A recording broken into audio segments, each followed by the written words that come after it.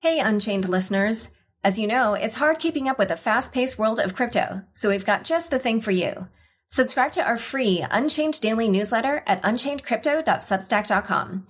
You'll get the latest crypto news and original articles from our reporters, as well as summaries of other happenings and bullet points, plus our meme of the day, all curated and written by our amazing team.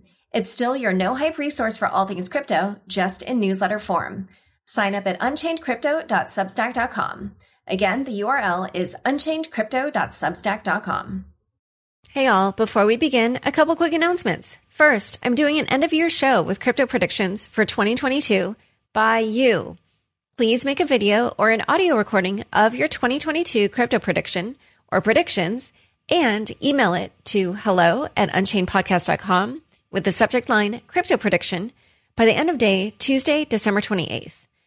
And although I have asked people to send their name and where they're from, as somebody pointed out to me on Twitter, if you don't want to dox yourself, I guess you don't have to do that either. Unfortunately, I do need to give a forewarning that if you excessively promote anything, we will not include your prediction. If you just want me to read on air a prediction that you just email, that's okay too. It's just a little bit less fun. Don't forget, the deadline is Tuesday, December 28th, and the email address is hello@unchainedpodcast.com. Please put crypto prediction in the subject line. Also, a reminder, my book is coming out on 2/22/22. If you're looking for a holiday gift, pre-order it now to deliver later. Pre-order sales really help that book that first week to help establish further demand and get it on any lists. If you want to get a normie into crypto, this fun tale just may do it. Someone who worked with me on the book and knew nothing at all about crypto when we started, and after just 2 days of reading it and being nowhere near done with it, was asking me such intelligent questions about crypto that I asked, "How do you know so much about crypto?" Their response, "From your book." By the end, they were completely obsessed and had already ordered a hardware wallet. Pre-order The Cryptopians, Idealism, Greed, Lies, and the Making of the First Big Cryptocurrency Craze today at bit.ly/cryptopians. That's bit.ly/CRYPTOPIANS. And now on to the show. Hi, everyone. Welcome to Unchained, your no-hype resource for all things crypto. I'm your host, Laura Shin, a journalist with over 2 decades of experience. I started covering crypto 6 years ago, and as a senior editor at Forbes, was the first mainstream media reporter to cover cryptocurrency full-time. This is the December 21st, 2021 episode of Unchained. The Nodal Cash app makes earning crypto on your smartphone as easy as turning on your Bluetooth. Nodal Cash is private, secure, and available on iOS and Android. Visit nodal.io/unchained. That's NODLE.io/unchained to start earning Nodal Cash.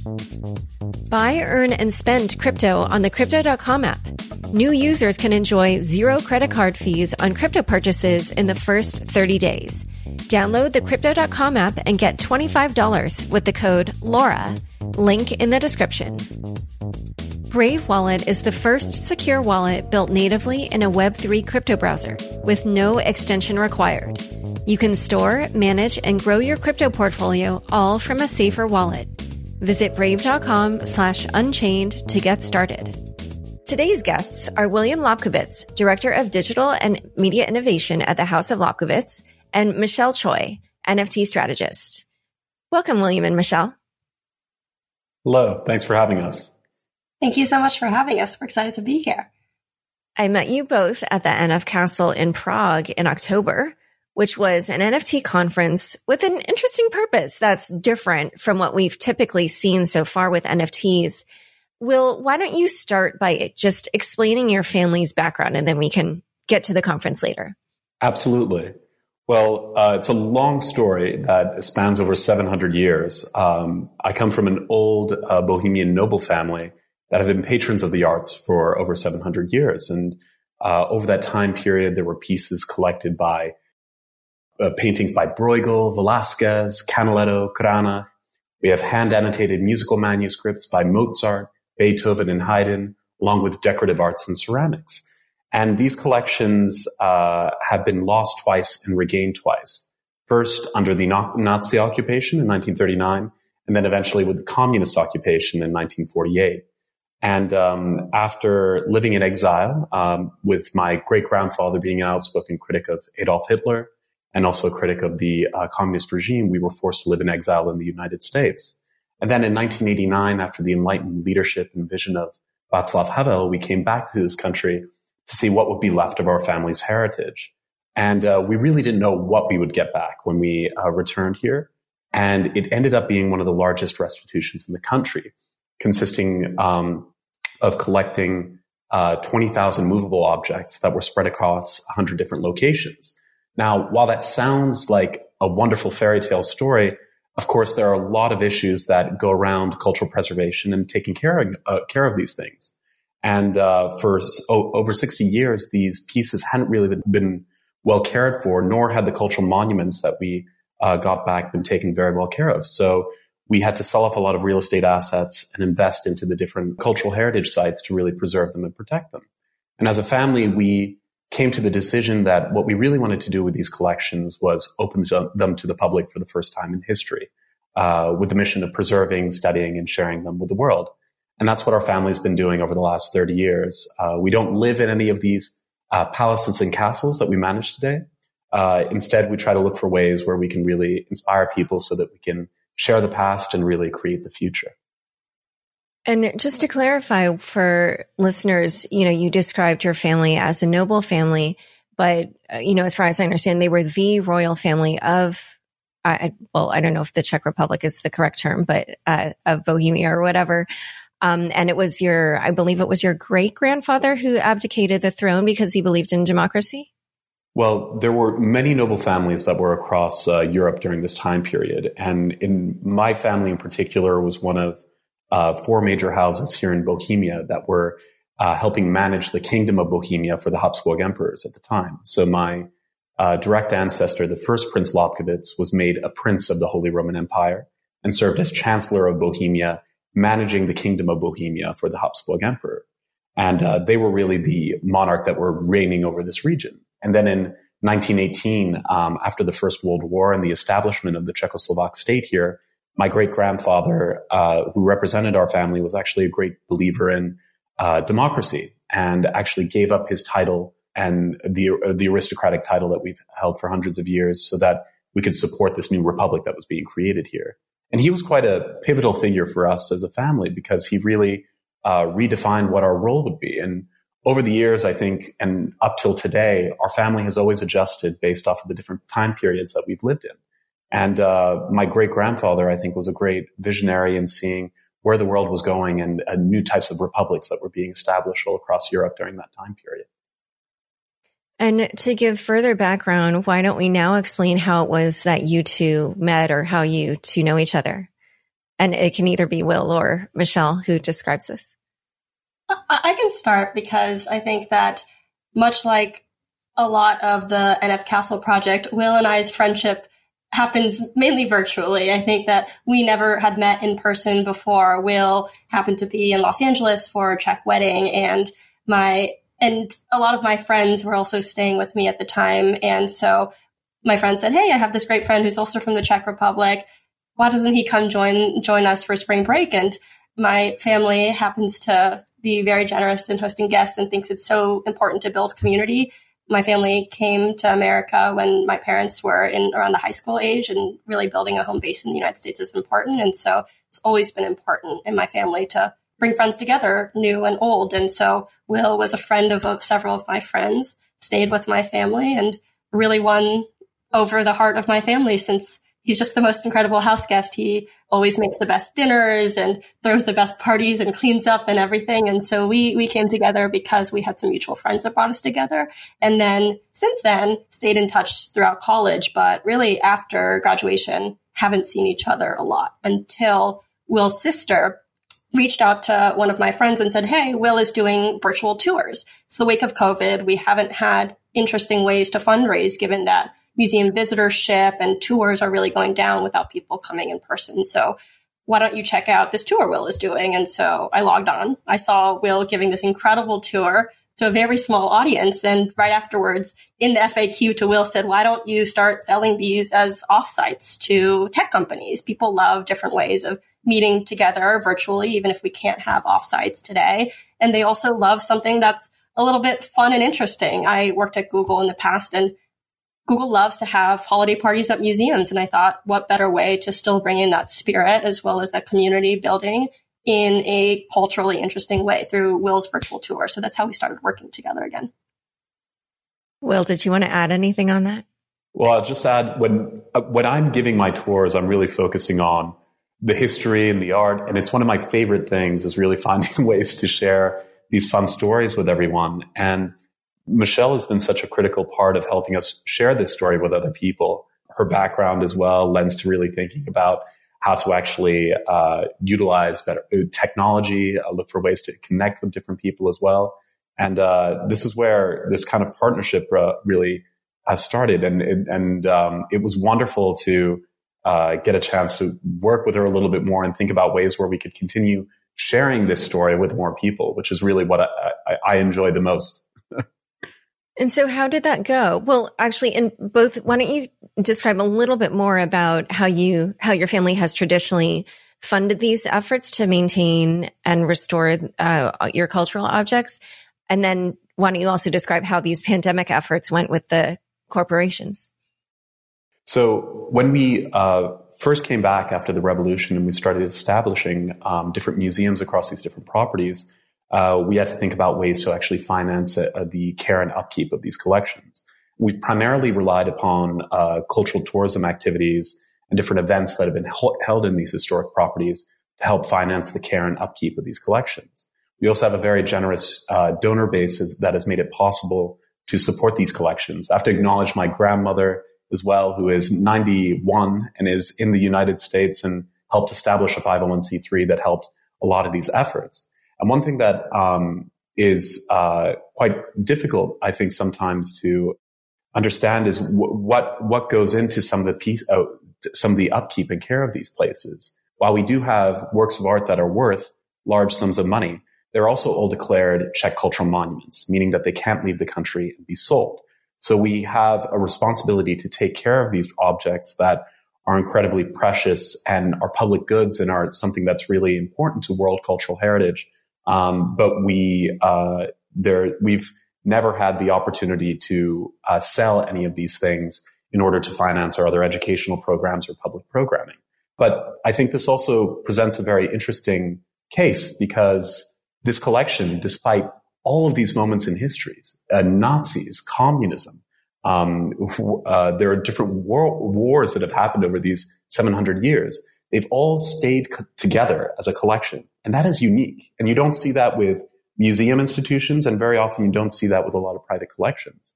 For us, especially when COVID hit, we really had to think creatively about ways to support these collections. When we had to close our doors, there was still work that had to take place. We have an entire collections team that we have on staff that does an incredible job making sure that we're able to share these things with people. And we had to think creatively about how do we make sure that we can continue with those good works and continue sharing these things with the world. And that's when we started slowly approaching and looking at the blockchain space, which came out of sort of our virtual tours and some of the work that we've been doing together with Michelle. Yeah. And can you elaborate on that? Like, how did you end up turning to NFTs? I guess it was Michelle who had that idea, or maybe not. I'm not sure. It certainly was not my idea. It was an idea that was brought to me from some of the people we started to meet while we were selling virtual tours. Will and I were just looking back at our OKRs. We planned our 2021 very much like I would typically plan a product team at Google deciding what would be our what's an OKR? It's an objective or key result. And so very much like a classic corporate company would say, what is the end goal for the year? Will and I, at the beginning of 21, thought, what is important to us? What would be considered a success at the Lobkowitz collection? And what I really loved about working with the Lobkowitzes is their commitment to retaining their staff during a financially hard time. Will was telling me about everyone on his team that has been working so hard in maintaining these collections, about this group's dedication to, despite financial hardship, despite Hitler, despite the communists, make sure that these collections and pieces stayed together. And that mission was really beautiful to me. I am a classical pianist myself.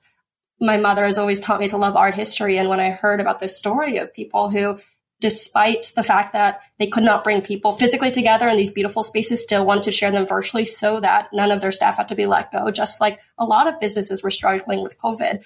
It's a tough perception problem Will and I face, where we thought, all right, we're going to be advertising the restoration of these beautiful castles. And how do we dispel this image of a fancy prince in a castle? In reality, it's an incredibly passionate lover of culture, a whole family of them that is upkeeping museums. And people don't enter the museum industry for the finances. It's really for the arts and the culture. And I thought that that was so beautiful. So we looked at the course of the year and said, this is how much money we'd need to raise in order to fund Will's digital media staff. And from there, backwards approach the problem of, all right, how do we fundraise for that? Let's sell virtual tours. Let's have people visit the castle, but from the comfort of their desks with their teams at the Googles, at the Facebooks, of the BCGs of the world. We sold to all different types of companies that were looking for ways to have community building amongst their team. And some of the people that we've met, particularly from some of my recent companies, said, you guys have a physical collection that can't move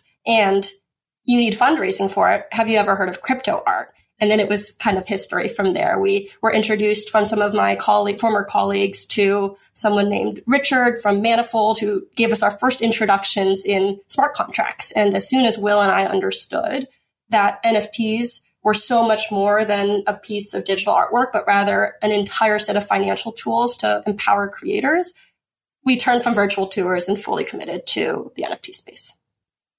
And so when you say that, like, what were your first thoughts? That, I mean, obviously that you would sell NFTs to fund the restoration and maintenance that you needed, but like, how did you go about starting this journey? Just from the perspective of us as a cultural institution exploring this, it was a scary moment, I will say, because we were definitely going into a field that was unknown to us. And if we were going to do so, we said that we wanted to make sure that we did so thoughtfully, that we didn't rush into the space. And to us, it wasn't just about finding a financial mechanism to support these collections, but also finding a new community of people who could start engaging with these collections. And I think the more and more we started exploring this, we saw the value in a sense of community that could be created in this space. And for me, as a next generation in our family, thinking about how we can continue sharing this art with people and get people excited about the arts, I love the idea of connecting with a younger audience that could feel a sense of pride or a sense of ownership or a part of this community, so that not only will they learn about these works of art and get excited about them, but they'll continue to share that with other people. And if we had learned anything from the virtual tours we had done, we had people tuning in from 6 different continents at the same time for a virtual tour. And that impact that we had was incredible. We had more digital visitors than we had physical visitors. And that excited us even further in terms of our thinking, really broadening it to think about how we can connect culture to people without physical barriers. I think to build on that also, what we really saw was that the hardship of COVID could also force the industry to move more digitally, that just like we had our hands forced, I always describe the problem Will came to me with as an impossible escape the room. He said, we have this collection, we have no fundraising mechanism, and nobody can travel, and our revenue sources are for events and visitorship.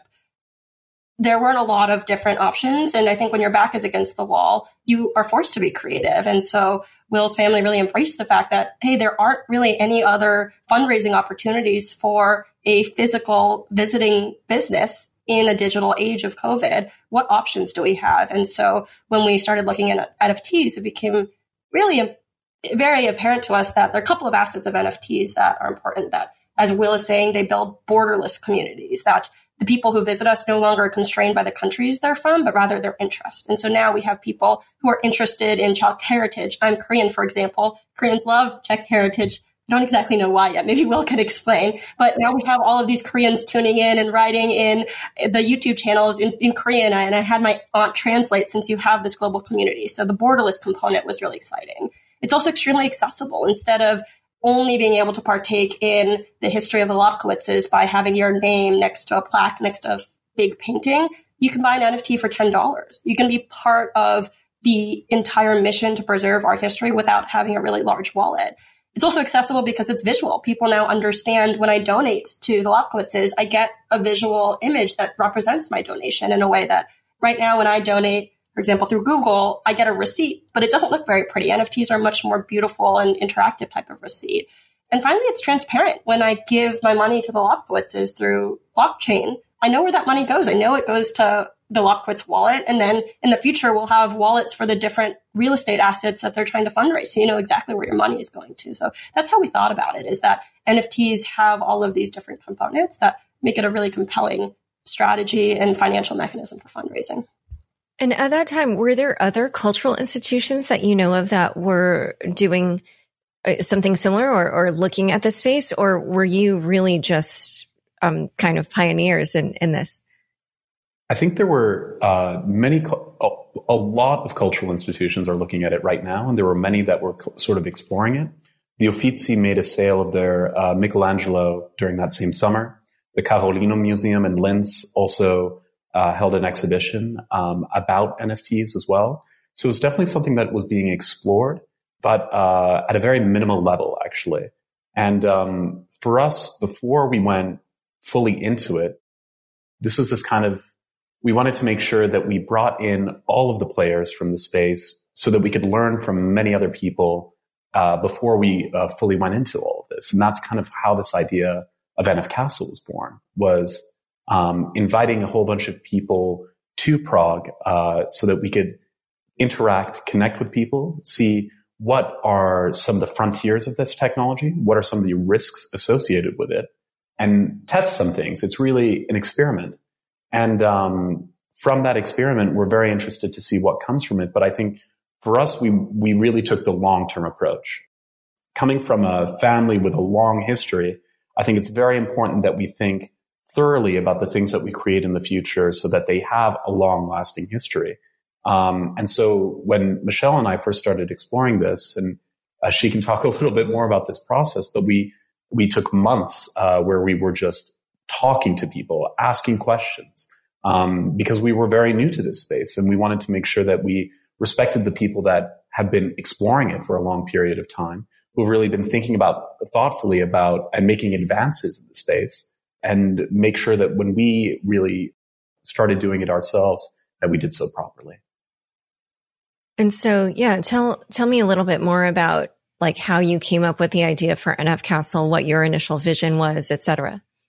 So to Will's point, we all started with user research, just making sure we understood the space. The fundamental question that we had to answer was, do we bring people who are interested in the physical art world into the digital world where crypto is thriving? Or do we bring people who are what we call digital native, using crypto tools, trading digital assets into the cultural world? Which direction did we want to go to? And pretty quickly, we decided that we wanted to bring the crypto native people into the arts world, since art is often easier to explain than crypto, and because it is a cause that people can get behind if they understand the right context. And so to do that, we, as great as meeting on the internet had been, we decided to all meet in person. And by us all, I mean the entire team that put together NF Castle. So Will and I had been working together for several months at that point on virtual tours, but I had also met a former colleague of mine named Ben Rosenbluth, who had joined along in helping us figure out what is the long-term strategy. You can probably tell Will and I are very fast-paced, let's go at full speed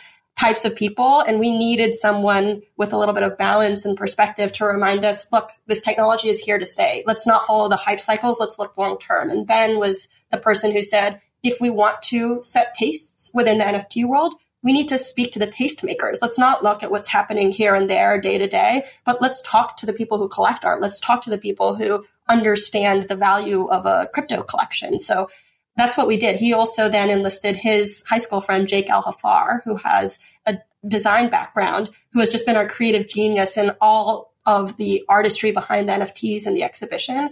And we met in person. We had the fortune of my parents really understanding blockchain for various reasons and being willing to have the four of us sit basically like Google started in Susan Wojciechowski's garage NF Castle basically started in my parents' garage of the four of us having a list of all the requirements of how do you build an NFT that suits a crypto buyer, thinking through all of that, and spending about 3 weeks traveling up California, interviewing everyone. We spoke to about 100 people in the course of just that 3 weeks of gathering information. We did a similar type of road show through the East Coast to talk to people more in the art space, to go to Sotheby's, to see the auction houses, to see the NFT galleries.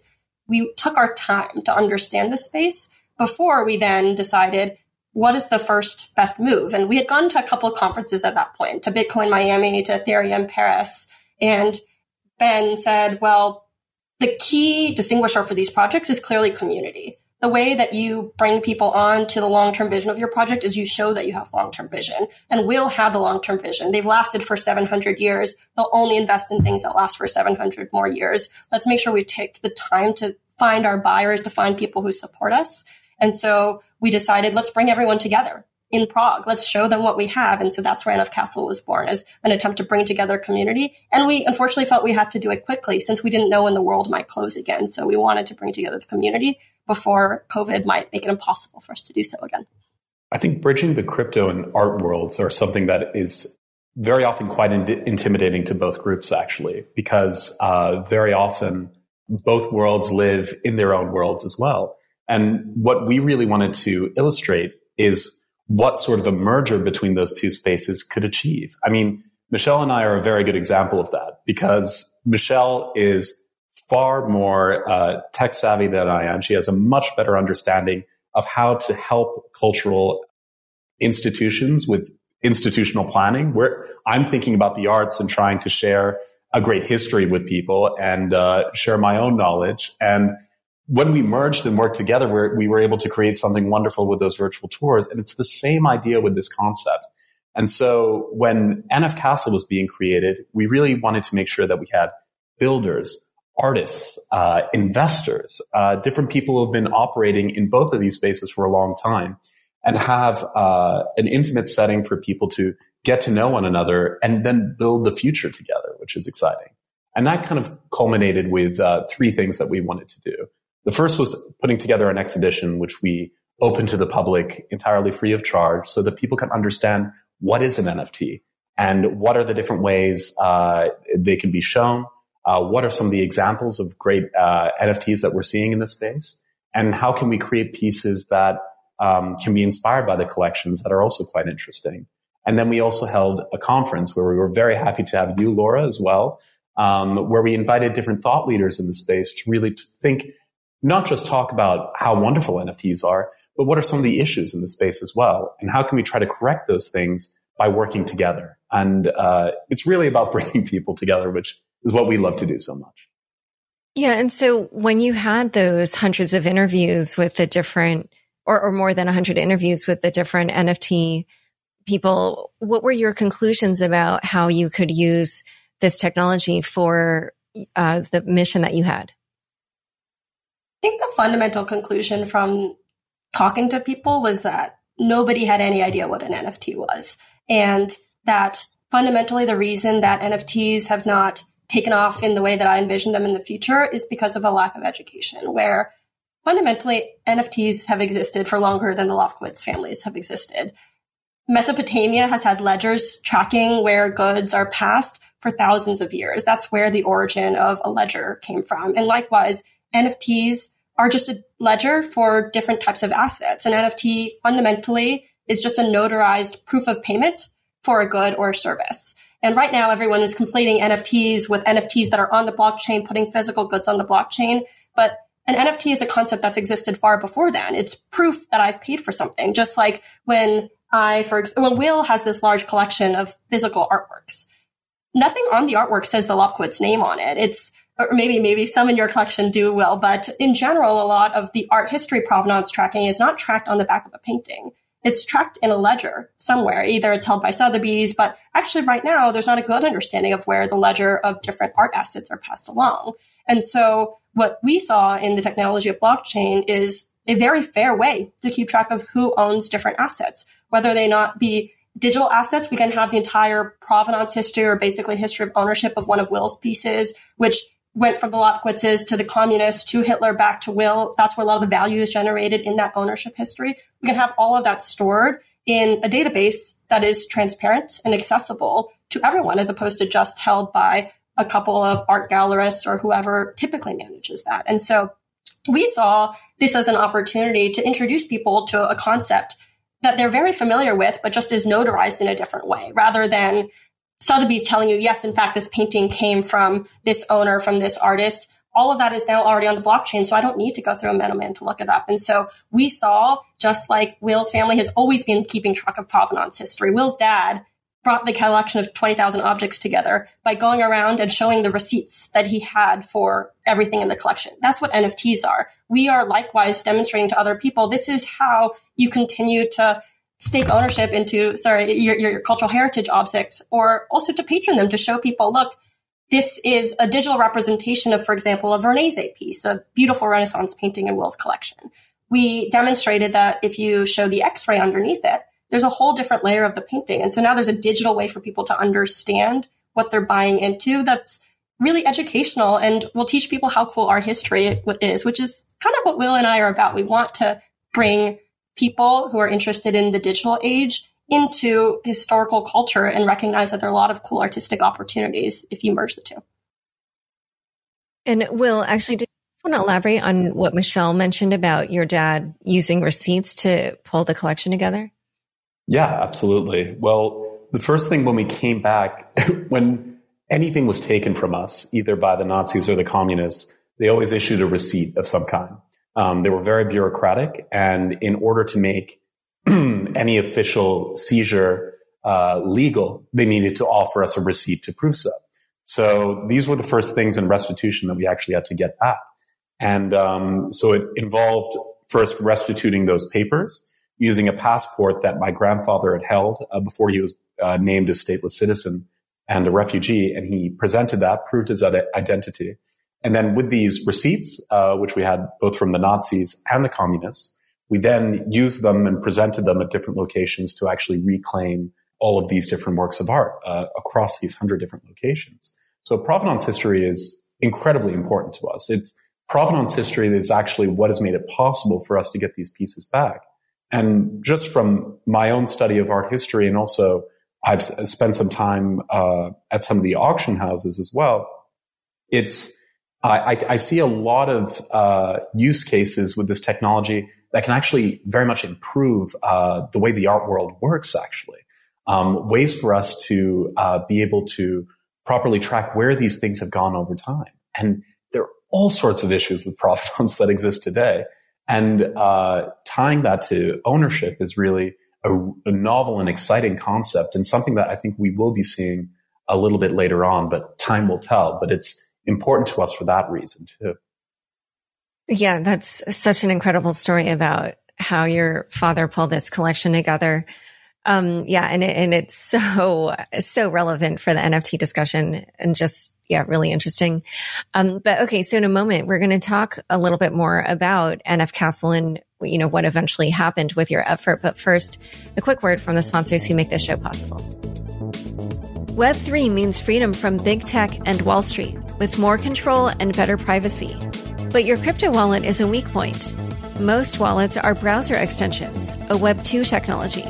That means the same old risks: app spoofing, phishing scams, and theft. Brave Wallet is different. Brave Wallet is the first secure wallet built natively in a Web3 crypto browser with no extension required. With Brave Wallet, you can buy, store, send, and swap assets, manage your portfolio, and NFTs. You can see real-time CoinGecko data built right into your dashboard and connect to other wallets and other Web3 dApps, all from the security of one of the most popular privacy browsers on the market. Whether you're new to crypto or a seasoned pro, it's time to ditch those risky extensions and switch to Brave Wallet. Get started at brave.com/unchained. Join over 10 million people using Crypto.com, the easiest place to buy, earn, and spend over 150 cryptocurrencies. New users enjoy zero credit card fees on crypto purchases in their first 30 days. With Crypto.com Earn, you can get industry-leading interest rates of up to 8.5% on over 40 coins, including Bitcoin, and earn up to 14% on stablecoins. With the Crypto.com Visa card, you can spend your crypto anywhere. Enjoy up to 8% cash back instantly, plus 100% rebates for your Netflix, Spotify, and Amazon Prime subscriptions, and 0 annual fees. Download the Crypto.com app and get $25 with the code LAURA. Link in the description. With Nodal Cash, you can earn crypto on your mobile device for free with no hardware to purchase. You just download the Nodal Cash app, turn on your Bluetooth, and start earning. Nodal Cash is private, secure, and easy to earn, whether you're on the go, stuck in traffic, or even while you're sleeping. You can even repurpose your old smartphones to earn Nodal Cash. Visit nodal.io/unchained to get started. That's nodle.io/unchained. Join the Citizen Network to earn crypto on your smartphone 24/7. Back to my conversation with Will and Michelle. So how did you end up picking which artworks and restoration projects you would target as being ripe for your first NFT offering? For us, we had a conversation with our internal team here at the Lobkowitz Collections to identify projects that were a priority. When COVID hit, actually, we had many plans for different restoration projects that we were already looking at, things that were at risk of permanent damage if we didn't address them immediately. And there are a couple of examples of that, including, just to name one, there are these glass negatives that we have in the collection, which have documented all of the different pieces and paintings that were once on display in many of these different castles and estates. And that collection also contains paintings that have been lost during the Nazi and communist period. And they have very important information for our own research and studies. Now, the issue with these glass negatives is that actually they were at risk of permanent damage because they had been taken over 100 years ago. And so there was a process of digitization that needed to take place of these things so we didn't lose this very important historic data. And then we also needed to make sure that we put them in climate-controlled conditions to preserve them in perpetuity. And that was one project we identified as something we wanted to fundraise for. So we introduced this concept of proof of patronage, where we found two paintings that we've actually lost, that we had, and we took little pictures of the glass negatives themselves. But with the purchase of these two glass negatives, you were financing that entire restoration project so that we could continue finding these uncovered stories. So that was a really exciting concept to us. And this is how we identified a lot of the other priority projects that we had that we were trying to fundraise for throughout the course of the entire event. Wow. Yeah, I really like that example. And can you actually maybe talk about some of the other projects that you felt were especially ripe for being NFTs? I felt there were so many that just seemed, very appropriate for this first NFT offering. Absolutely. And I can't take credit for all of this as well. I wanted to quickly mention Jake Hafar, who had curated the entire exhibition that we had on display, but also helped develop a lot of these great ideas working with us. But there were pieces that we created that were artistic derivatives of underlying works of art, which were really quite exciting. So one Michelle was mentioning earlier, which is called Unseen Gaze. And we took a painting that we have by Paolo Veronese, which shows David and the head of Goliath. And this is already a very well-known work of art, but we thought, how do we show something that you can't see in the physical world? And we added infrared and X-ray photography in an animated version of that painting, where you could actually see the underpainting on that canvas. And there you see a ghostly head, which was an earlier sketch that was done by Veronese. So we're really seeing a second painting that you would never see in the real world. And that project, and that was another project that helped fundraise for us as well. We had another piece, which was really quite exciting, called Minuet, which was written by one of my ancestors, Anna Wilhelmina von Altan, who, by virtue of being a woman, was not recognized for her musical abilities at the time. And so we took this handwritten minuet by her and recorded the music, which hasn't been played in over 250 years. So it was the first time that you really are hearing this for the first time. And we also animated how she would have written this piece itself. And that for us was exciting because not only are we sharing virgin material with the world, but we're also trying to find a way to right some of these wrongs of history and really acknowledge some of these very key players. And if you go through the history of the Lobkowitzes, and up until this day, nothing would have been possible without the strong Lobkowitz women throughout the course of this story. And we all really were thinking about ways where we could share those histories. And the last piece, which was also quite interesting with the technology, showed the degradation of Sgraffito. This was a animated CGI that was created where we took a panel off of the exterior of Nelohozoves Castle, which is just 35 minutes outside of Prague. And the entire castle is decorated with Sgraffito, which is the technique of scratching into stone to create a design. Well, in the case of this Sgraffito, it needs to be restored every 30 to 50 years. Over time, there's degradation that takes place due to the weather. We've had a tornado that hit once in that area as well that had damaged that. And so consistently, that's a project that we need to continue working on. And so we wanted to create a piece that was educational, that could tell people about what actually happens when those elements hit that Sgraffito. So we showed it degrading over time. We showed weather hitting that piece as well. And then we showed it rebuilding itself, because with the purchase of that NFT, you are financing that project to redo that Sgraffito. And thinking about it from a long-term perspective, any royalties with the resale of that piece that are created will go towards that project, because that is an example of a project that will need to be continued to be restored over time, no matter what, for another 700 years. And the idea that this can exist permanently on the blockchain and continue preserving that was a really exciting concept for us to explore too. And what did you set the royalty rate at? Because I would imagine, obviously secondary trading has been such a huge thing for NFTs. So I could see, if these NFTs do get traded, then yes, that would bring some sort of regular revenue. But obviously if it's quite low, I don't know, do you expect that it would, be an amount to, whatever it is that you need to continue doing the restoration? I doubt that it would actually fund the entire thing, in all honesty. Just to give you an idea of the cost of just redoing all the Sgraffito on that castle, it's a $1 million investment. And that's an example of when you're thinking about that from the perspective of a business regularly, normally you get a return on an investment of something like that. The harsh reality of what we're working with day by day is that we consistently have to just preserve and protect these things first. And so with that piece, I believe royalties are set at 10%. And we don't expect that to probably finance the entire thing unless we get a massive buyer. And we need to keep thinking about creatively finding other ways through secondary sales that we could potentially do that. But for us right now, we wanted to kind of test some of these concepts that we're exploring.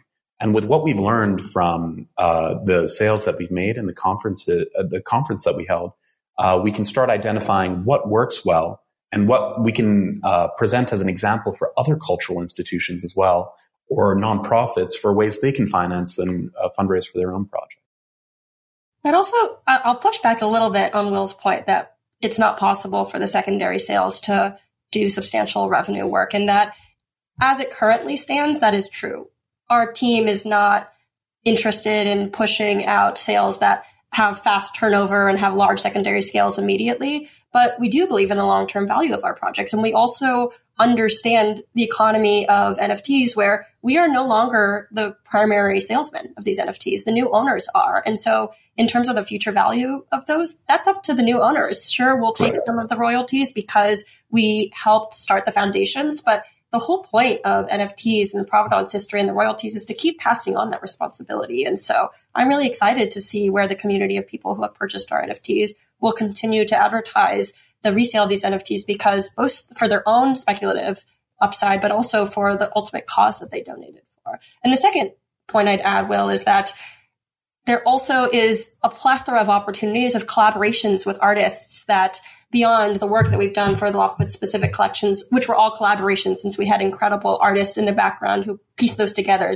We've linked everyone's information on our credits page that's linked on this podcast. It's just not enough time to list everyone who's participated, but we also had a couple of artists who did very explicit collaborations, such as Matt Stone, who did his piece derived off of inspiration from the Cabinet of Curiosity, or Alexa Mead, who had inspiration from Cronach, as well as Obvious, who made all of these GAN generative pieces of art based on this incredible historical map collection that the Lobkowitzes have. And so we have various artists that we plan to continue to serve as the inspiration for. These castles and palaces existed so that you can bring artists together with patrons and then create new beautiful work.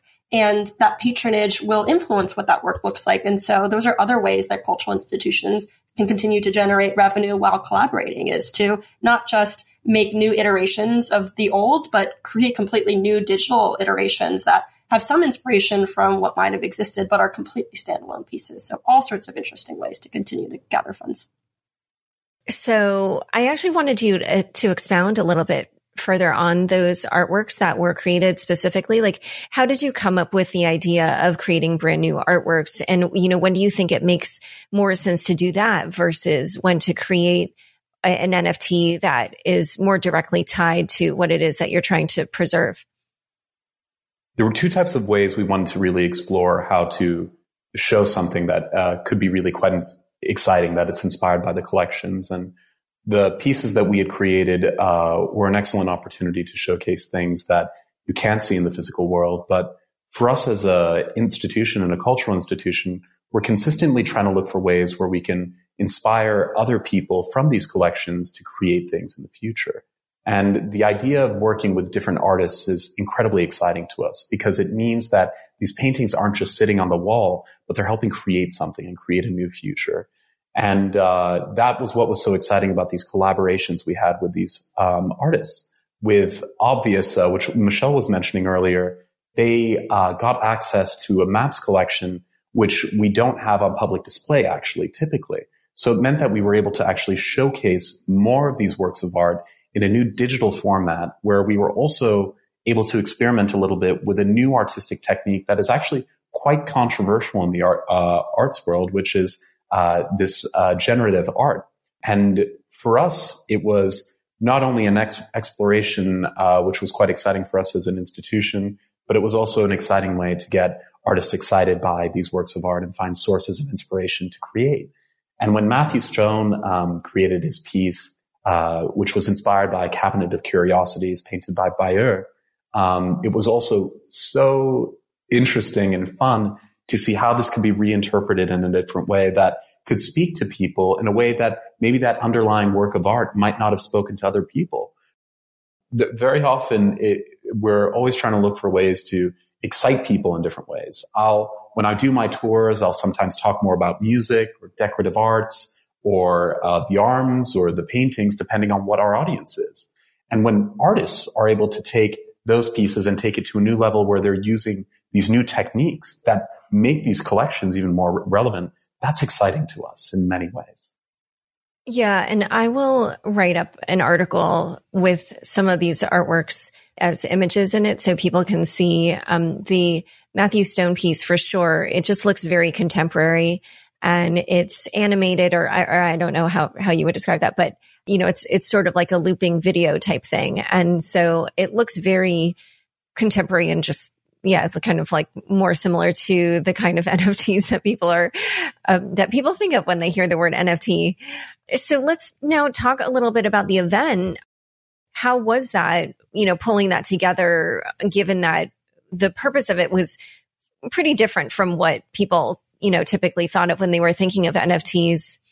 Was that a challenge, or did people seem to understand, or was it just trying to attract them with the promise of a gala at a castle, which is definitely one of the enticements for me?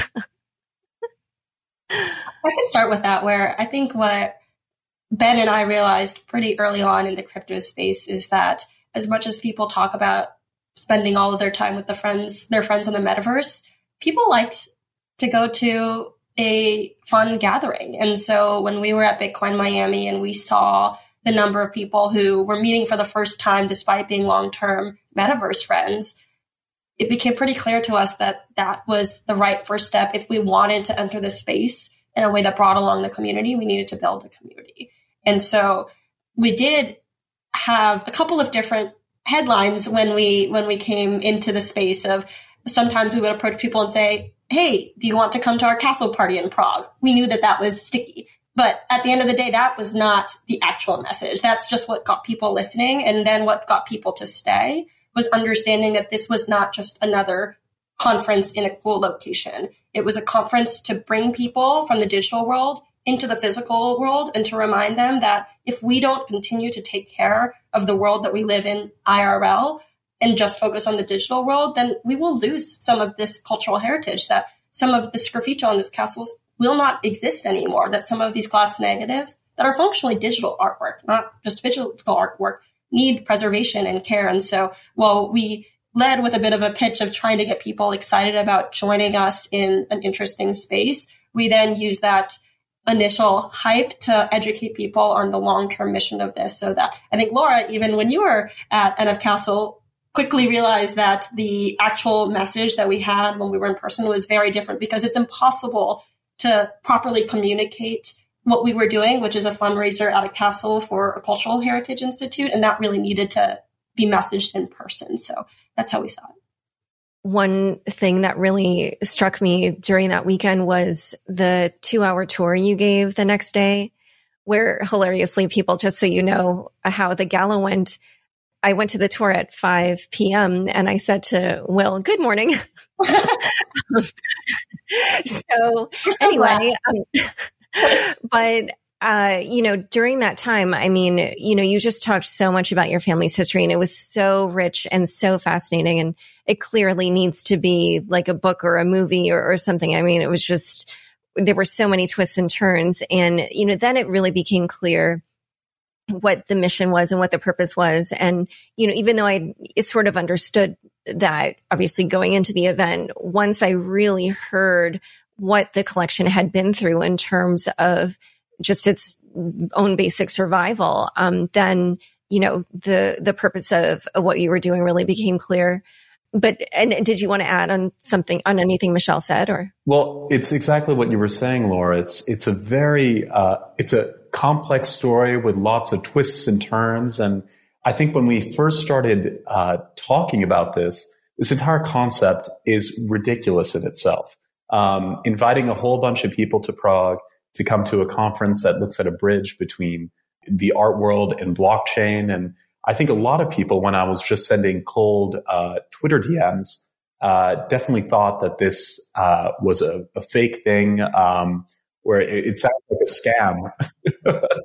And so I think it took some time for us to really connect with some of our friends and explain, no, this is a real thing we're really trying to do and put this together. But I'm so happy it did, because what really stood out to me was how wonderful it was to see that overlap with different people. I love sharing stories with people, but it also led to so many wonderful thoughts and ideas growing from that, which can really create something quite beautiful. And some really important relationships. I think we're excited to have met you, Laura, and to have met all of the other guests at NF Castle who we're now doing various collaborations with. It's a good place to inspire and to start building. And so how did the event and the auction go in your view? What are things that you think went well? What do you think could have gone better, et cetera? Will, do you want to start with what went well? Sure. I think it was, what was really wonderful was the ability for people to come and discover during the exhibition that we held, learn what an NFT was, what is blockchain, and see some of the examples of that in the space. And I think the people who came really appreciated the time we took to try to explain some of these concepts. And very often when people don't understand something, they immediately put up barriers to it. And what we wanted to do was explain how this technology could be used, and it's really quite an exciting and novel concept. So the exhibition was a great success in that sense. And then the conference I was incredibly happy with. The panels we talked about, I thought were quite balanced. We were able to bring in Juanma Sevillana, who is the head of the Dali Foundation, who was able to speak about things from a very important side of a very important cultural institution. We brought in Dr. Albrecht Weitinger from the Carolinum Museum in Linz, who put on one of those the first NFT exhibitions. And we also had some wonderful people who have been operating in the space. I can't credit everyone because there are just so many. Maria Shen, who really was someone who brought us into this. We have people, Will Papper, who spoke about things from a DAO perspective. And we also looked at things from a legal perspective too, and seeing what are some of the issues that are surrounding the space and what are some of the things to come. So it was a success in that we had a gathering of some very different people who were able to think quite critically about how to move forward. And of course, I think everyone really enjoyed gathering and getting to know one another, which was really nice. And the fundraising angle was quite a proof of concept for us. We fundraised enough to cover the restoration of all of the urgent projects. Will can speak to that a little bit more, but I mentioned that Will and I originally set our OKRs, our goals for the year, and we so far exceeded them that now the bottleneck is no longer about fundraising. It's about finding sufficient conservators who fit the criteria to do the conservation work. And that's a really powerful story for us, that in the course of a weekend, we can bring a group of people together who believe in our mission enough and who believe in philanthropy in the form of crypto to really change the course of this cultural institution. And that was powerful for us and is motivating us to continue to share how we did it and get other people on board. I'll add that this space I'm in right now is actually a space that has been in desperate need of restoration, actually. There are huge humidity issues that have been taking place here for years, and that's due to these windows in the space. And it's a very specialized space to restore, but the Chinese Belvedere we have here is going to be completely restored as well, which is a really exciting concept, along with 31 different restoration projects, some of which we've been trying to fundraise for over 7 years.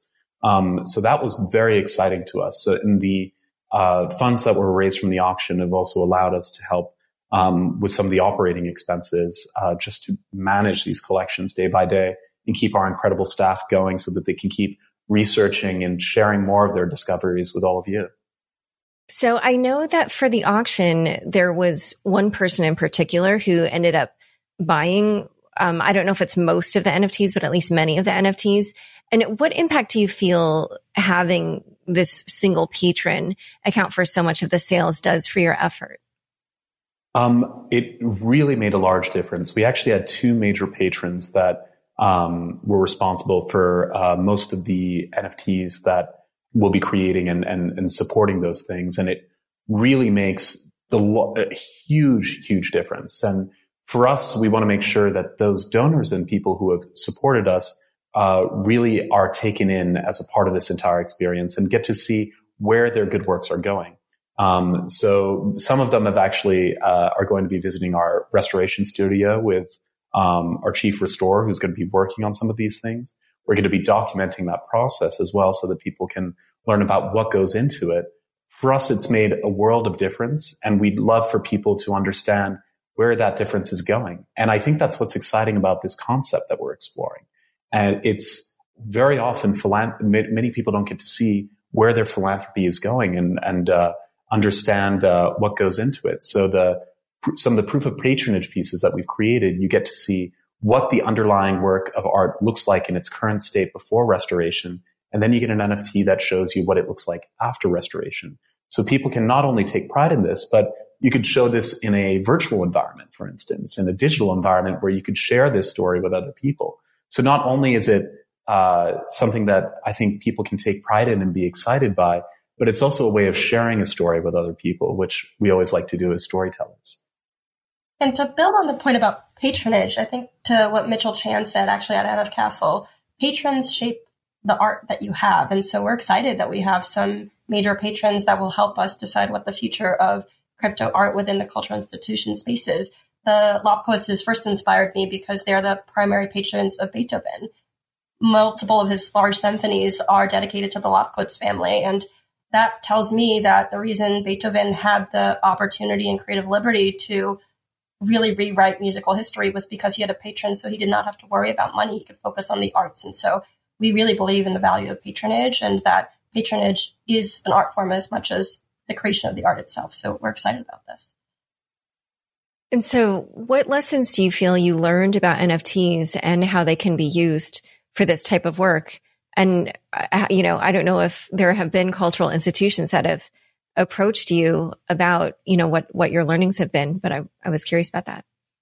I can start with the learnings just from a technology and personal perspective. And then, Will, I'd love you to talk about the cultural institutions. I think one of the big lessons that my team, Ben, Jake, Will, and I learned is to remember that the space is not going anywhere anytime soon, that there isn't a huge rush, that yes, there is this feeling of speed, just like at the beginning of the internet, both pets.com and amazon.com existed. There are a lot of things that are moving quickly and this temptation to move as quickly as possible. But just like Blockwitz's lasted for centuries, we really believe that blockchain-enabled technologies will be here to stay. And just like joining the internet it doesn't make any sense to be like, I have to join the internet right now. That concept doesn't make a lot of sense to me. I think that people need to come at their own time, and people need to take their time in learning about the space because it is a long-term durable infrastructure. And so I think my biggest lesson was to slow down, to enjoy crypto, to work on projects, but do it at a pace so that I will stay in crypto for a long period of time rather than burn myself out after I've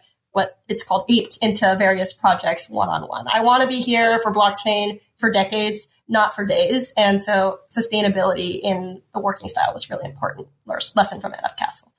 Yeah, I completely agree with that sentiment. And for us as a cultural institution, I think we were pioneers in many ways with the ways we were thinking about this. We're seeing a lot of institutions now that are looking at ways of tokenizing works of art or just creating copies of underlying works of art as well as a way of fundraising and keeping things up. You're seeing this explored by the British Museum. The Hermitage has done an NFT sale. The Mucha Foundation has recently announced that they'll be doing some pieces too.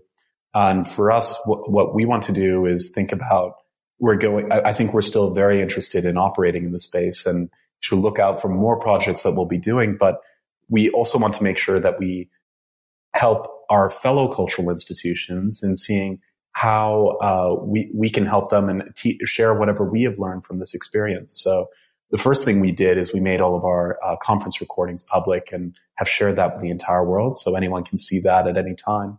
And just coming up as well, we are also hosting a symposium for Czech cultural institutions so that we can share some of the things that we have learned from this experience, some of the things to be careful of, some of the things that we think are great opportunities in the space, and some of the frontiers of where some of this technology may be going, because we're not the only ones in a very difficult situation.